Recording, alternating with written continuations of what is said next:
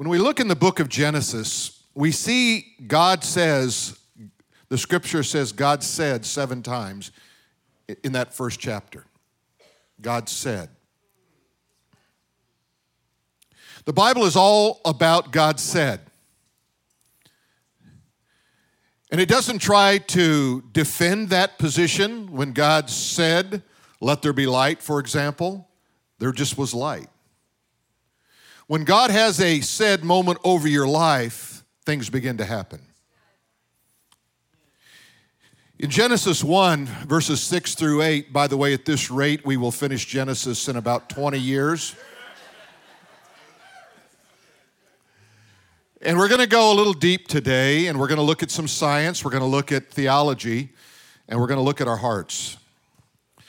But if you have your Bibles or you want to follow along on the screen, Genesis chapter 1, verse 6 through 8. Then God said, let there be a firmament in the midst of the waters, and let it divide the waters from the waters. Thus God made the firmament and divided the waters which were under the firmament from the waters which were above the firmament. And it was so, and God called the firmament heaven, so the evening and morning were the second day. Now you probably look at that scripture and say, what is he going to do with that? You'd be surprised. In 1:6, it simply says, God said. Interesting, I found myself on the NASA website studying space, the universe, and I came across this statement. Incomprehensible as it sounds, inflation poses that the universe initially expanded far faster than the speed of light and grew from a subatomic size to a golf ball size almost instantaneously. That's what the Bible says how God created. He spoke it into existence. Science has a great task ahead of them, catching up with the Bible. We're going to show you some examples of that today. In verse 8, it says, and God called the firmament heaven. That word firmament, you'll see it many times in Scripture, but it literally means the expanse that is an arch or a vault. For example, we're going to see a little bit later that he says, look up into the stars. Look into the firmament. You're going to see the handiwork of God. And when I was watching the Discovery Station about 15 years ago, they had a guy on, they were interviewing him and the scientist, and they asked him the question, what's the shape of the universe? And they said, well, it's kind of like a cloak. If you can imagine, like a hole at the top and a hole at the bottom, and it just flows down. And I thought, well, this is not very insightful, because the Bible says that the universe is in the shape of the garment of the high priest. Open at the top, open at the bottom, long flowing down. So then I went back on NASA and I said, well, let me see what they think it looks like. And I'm going to give you an image right off NASA's website. This is it. You'll notice that it looks like an arch or a vault, doesn't it?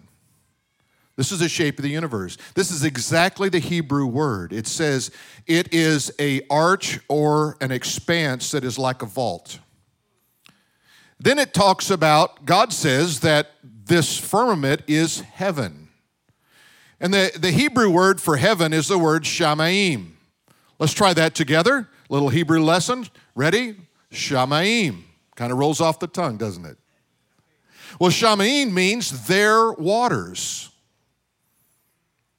Now imagine if you're Abraham or you're Moses or you're one of the others and you've got this idea and you look up into the sky and you say their waters. You say, well, they were probably talking about rain. Remember, it had not rained, it did not rain until Genesis chapter 6. It's the first time it rained. We refer to those who travel in space as an astronaut. The word astron, star, and nauticus refers to water.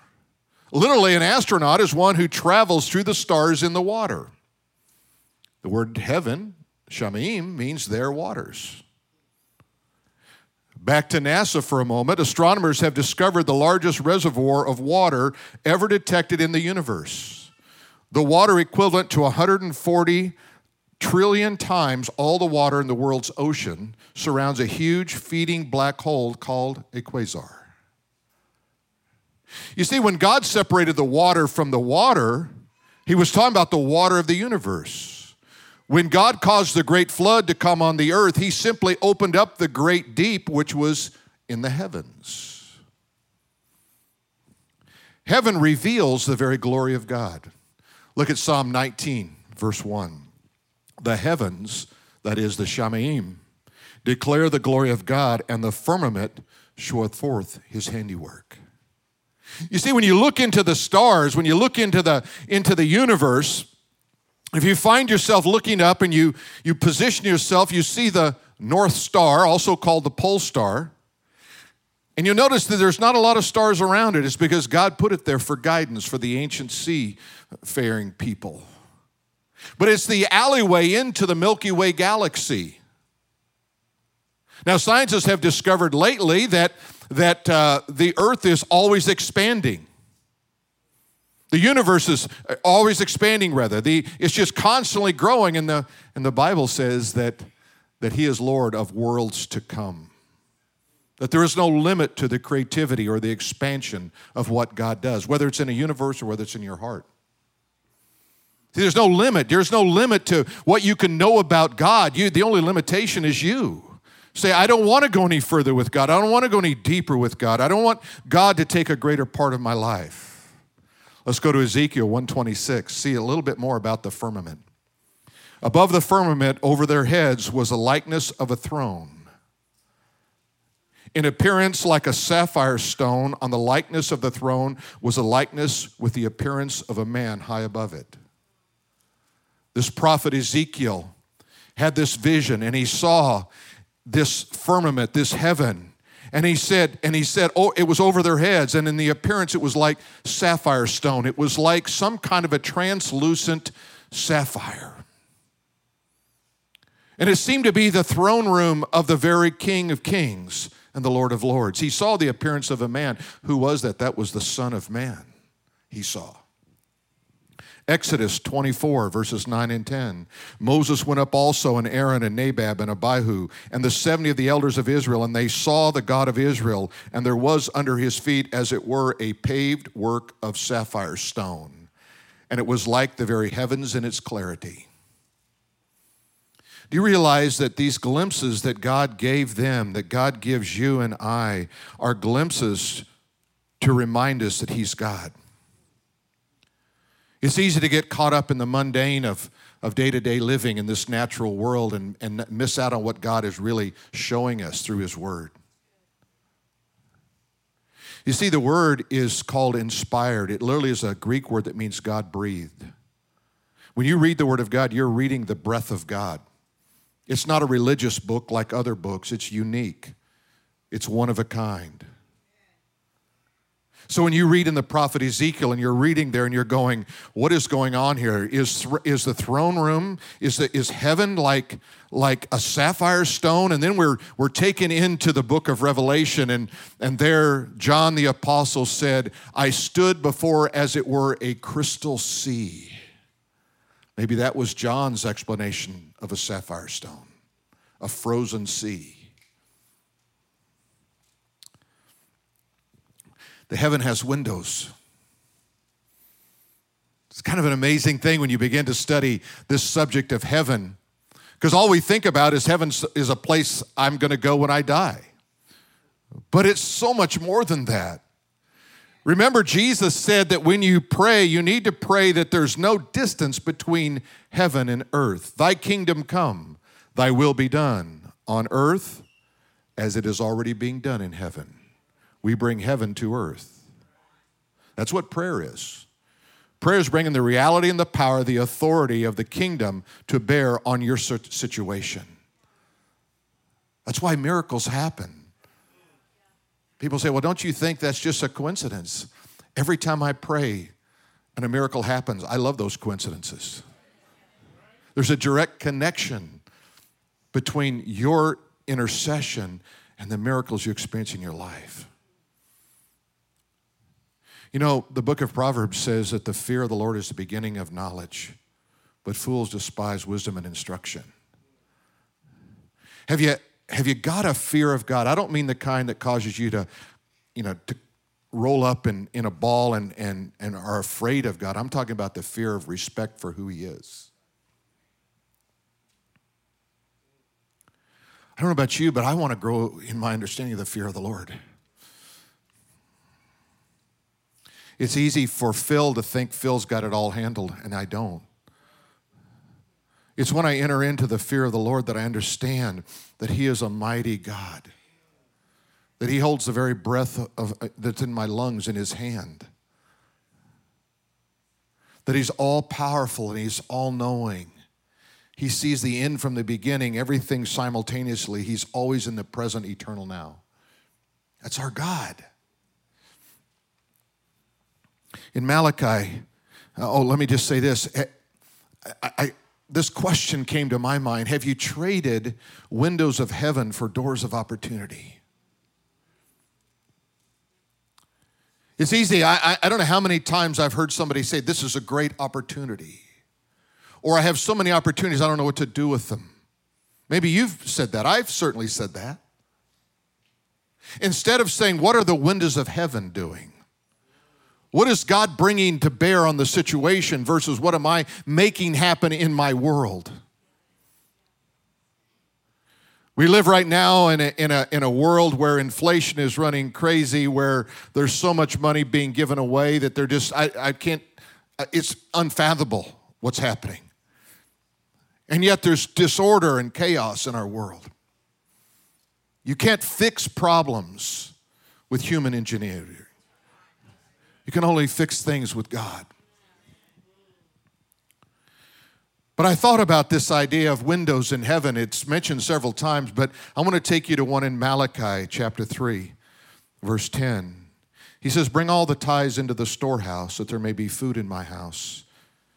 And try me or test me in this now, says the Lord, if I will not open for you the windows of heaven and pour out for you such a blessing that you may not be room enough to receive it.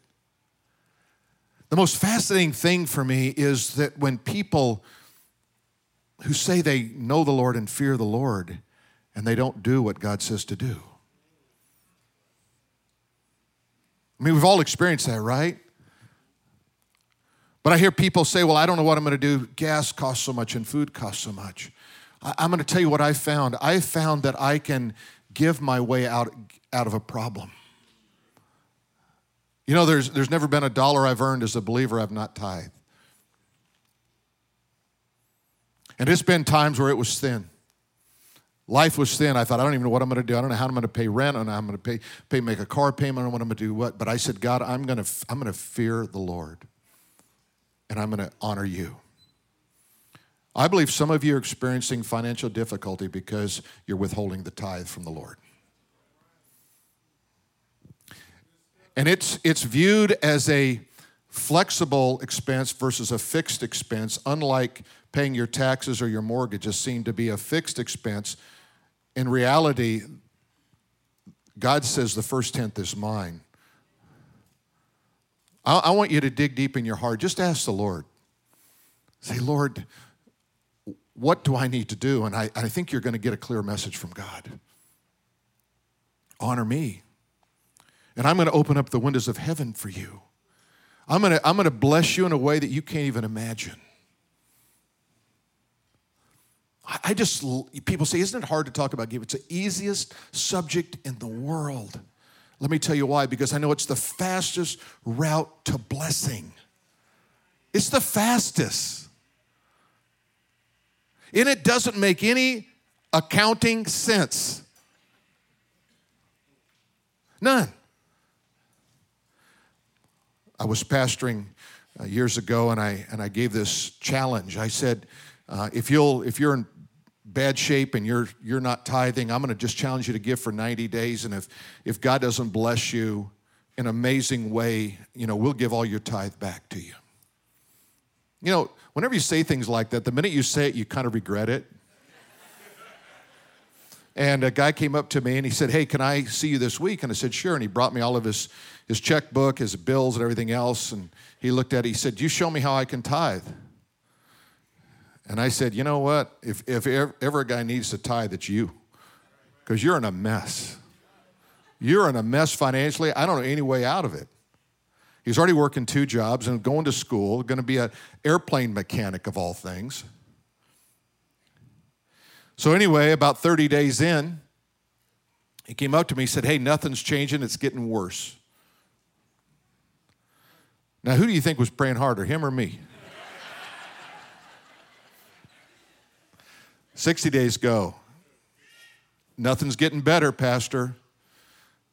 I'm getting ready to, I'm thinking, Lord, I know I opened my mouth and put my foot in there, but God, would you just bless this guy? About halfway through that 3rd month, he came to me, he said, hey, I got some good news. I've got an interview with American Airlines to be a mechanic. And if I get that job, it's going to pay a lot. It's going to take care of all kind of problems in my life.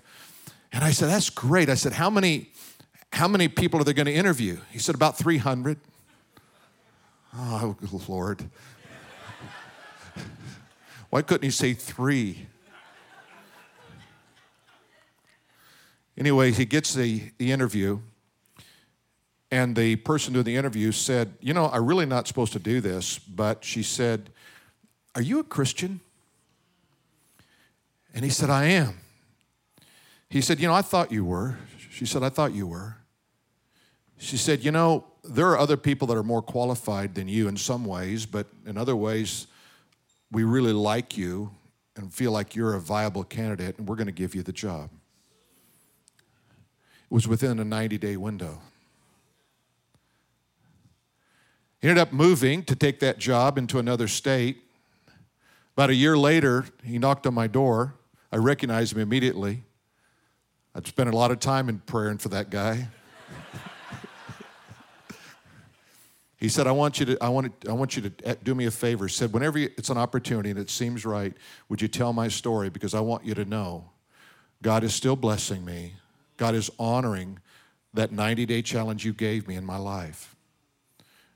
Now, that might seem like an isolated story to you, but I could tell hundreds of stories like that. Miracle stories. I tell it to you because I'm your pastor, because I'm your leader, because I want what's best for you.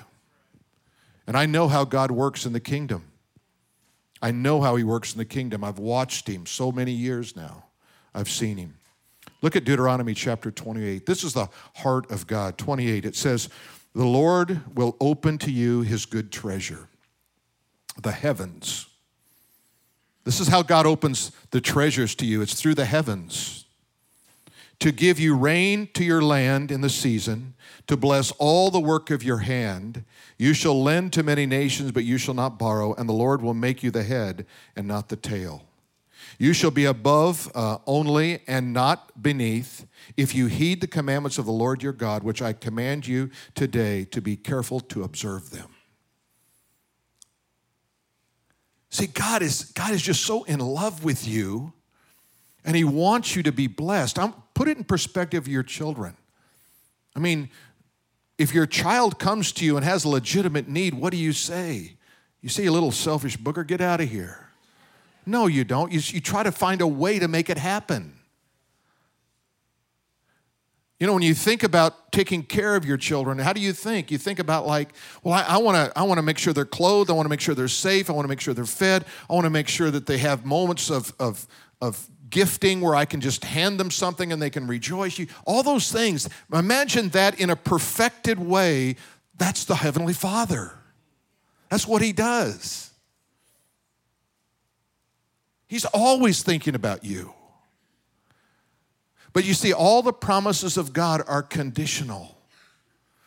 They're not unconditional. Seek ye first the kingdom of God and his righteousness, and all these things shall be added. What's the condition? Seek ye first the kingdom of God and his righteousness. Delight yourself in the Lord, and he will give you the desires of your heart.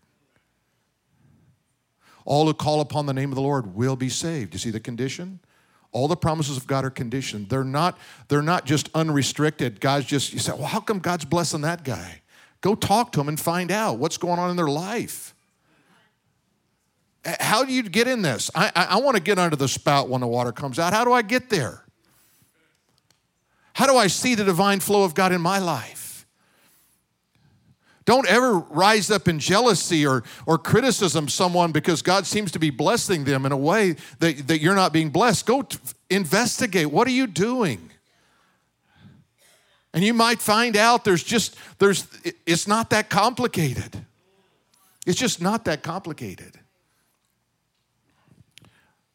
I remember, I'm going to tell one other story. This is a good story. We were first married. We had one car, and we lived about 6 or 7 miles from the church, and we had had 2 little babies at the time. And so I had to get there early. We had a couple of services, and, we're trying to figure out the car thing. We can't figure out the car thing. And this guy walks up to me in church, and he says, hey, preacher, do you need another car? He said, I'm not going to give it to you. I'm going to loan it to you, but I'll take care of all the maintenance. All you have to do is put gas in it. And it was this giant Chrysler. It wouldn't be a gift today. It would be like 2 miles a gallon, but it was like as long as this building. But anyway, but it was useful. We got back and forth. It just was a blessing of the Lord to have this giant car. And guy comes up to me and he says, hey, preacher, my son's kind of in a bad way. And we'd had it probably 6-8 months. He said, and I need that car back. And I said, sure, Ed, no problem. I gave him the keys, and then we're trying to figure out what we're going to do about a car. And my granddad died. And I thought, maybe I was the only grandchild he had. Maybe he'll give me something. Tell me you don't think like that. Right? And they had the reading of the will, and nope, Phil wasn't named. I thought, well, that's all right. Split between his 2 sons, my mom and my uncle. And then they were going through a safe deposit box, and they found a handwritten note.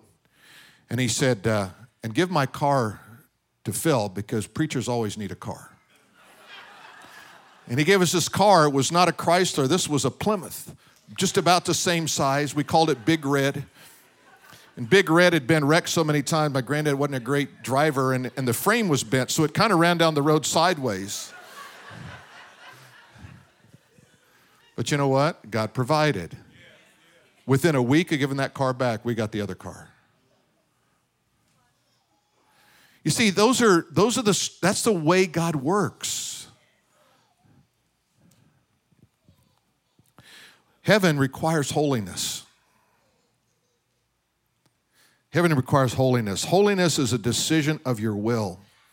It is what you choose to do with your life. It is your conduct. Holiness is doing those things that please Him. It's what you do with your time, your money, your actions. It is living to please God. Do you realize that God has called us all to holiness? Not perfection. The Bible says the righteous man falls 7 times but rises again, but the wicked fall in the day of destruction. They don't get back up. You might fall down, you might mess up, you might get on the wrong road, but you see that conviction you feel in your heart is of God, and He pulls you back into relationship. And we have all kind of ways to help you be in relationship. Tonight we have our men's rally. We're so excited about the men. Some of you got the opportunity to go to our men's retreat last November, and it really fired up the guys and just, turned some warriors into some guys. I'm telling you what. And we're going to do 3 of these rallies this year, and then have another retreat in October. But we feel like the rallies are the way to keep the fire burning in the hearts of men. So, ladies, if you're married, got a boyfriend, or a guy sitting next to you, say you need to go. Just tell them you need to go. Go ahead and tell them right now. You need to go. Now, guys are prone to not want to do anything. Trust me, I'm one of those guys. My wife pries me out of a situation like whether I'm reading, I'm laying on the couch, I'm doing nothing. And she said, we got to go. I said, no, I'm not going. I don't want to go. Well, what are you doing? Well, I'm not doing anything, but I don't want to do that. No, you need to be here tonight, guys. It's going to be great for you. You know why? Because what it does is it's training in righteousness. See, that's what it does, training in righteousness. You know, in the writing of the Hebrews, the human race is divided into 3 categories. The Zedekim, which are the righteous, the Benonim, which are the indifferent, and the Rashaim, the evildoers. If you think about it, like, where are you at in that? Are you the righteous? Are you saying, I'm pursuing righteousness with my life, or I'm a little indifferent about it? Jesus said this in Matthew 17, repent, for the kingdom of heaven is at hand. Repent means I stop doing what I'm doing. That is the way I'm thinking, the way I'm acting, the way I'm living, and I turn around and I head in this direction. I'm going to go this direction with God now. How many times do you have to repent? I don't know. Depends on how bad a day I'm having. Amen? Right? You don't repent once, go, I got that, glad I got that over with. You want to make a short list with God. That is, confess your faults, confess your sins as you do them. And what it does is it brings a God awareness to you so that you live in this moment of holiness before the Lord. 1 John 1:9 says this, if we confess our sins, he is faithful and just to forgive us our sins and to cleanse us from all unrighteousness. Isn't that good news? I've had guys say to me, I know I can't come to church. The roof would fall in, and the Lord doesn't really love me anymore, all I've done. And then they'll tell me what they've done, and I go, you're an amateur. I got 5 guys worse than you. Roof hadn't fallen in. It's all good. Because you see, God is always cleansing, right? If we say we have not sinned, we make him a liar and his word is not in us. One of my favorite scriptures, Proverbs 28:13. He who covers his sin will not prosper, but whoever confesses and forsakes them will have mercy. Isn't there something just cleansing about confession? It's just like, and sometimes you're sharing with a friend, you're sharing with a brother or sister in Christ. You're just saying, hey, I just need to get this off my heart. I know it's the Lord I confess to, and I know it's the Lord that forgives me, but man, and then you just go, wow, I'm glad that got that out of my life. It's healthy. It's the way we're meant to be. Took a shower last night. Hadn't had one all day. Came out, Tammy, I was dressed at this point. Came out, I said, Tammy, took a shower. She said, and you smell good.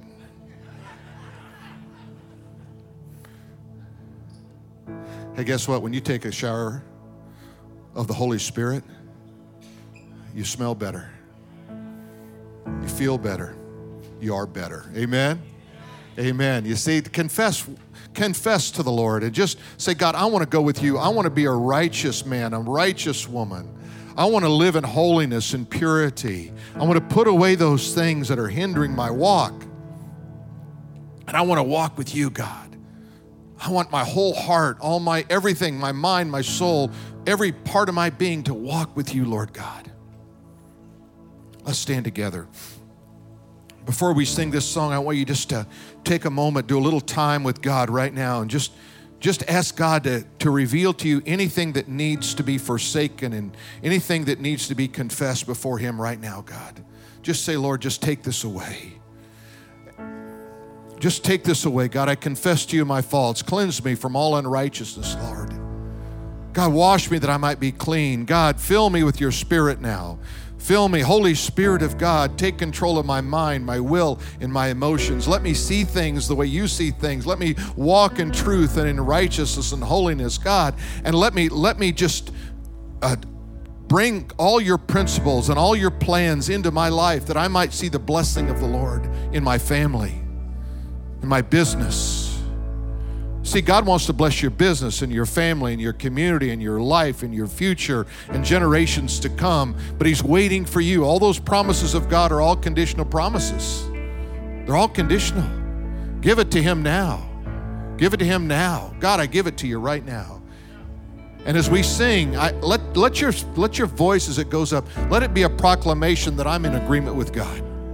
I'm just agreeing with God. You know, sometimes we hold two hands up. That's not a bad thing to do. It's like surrender. You know, I give up. You got me there, God. Amen. I surrender to God. I just surrender to God. Amen.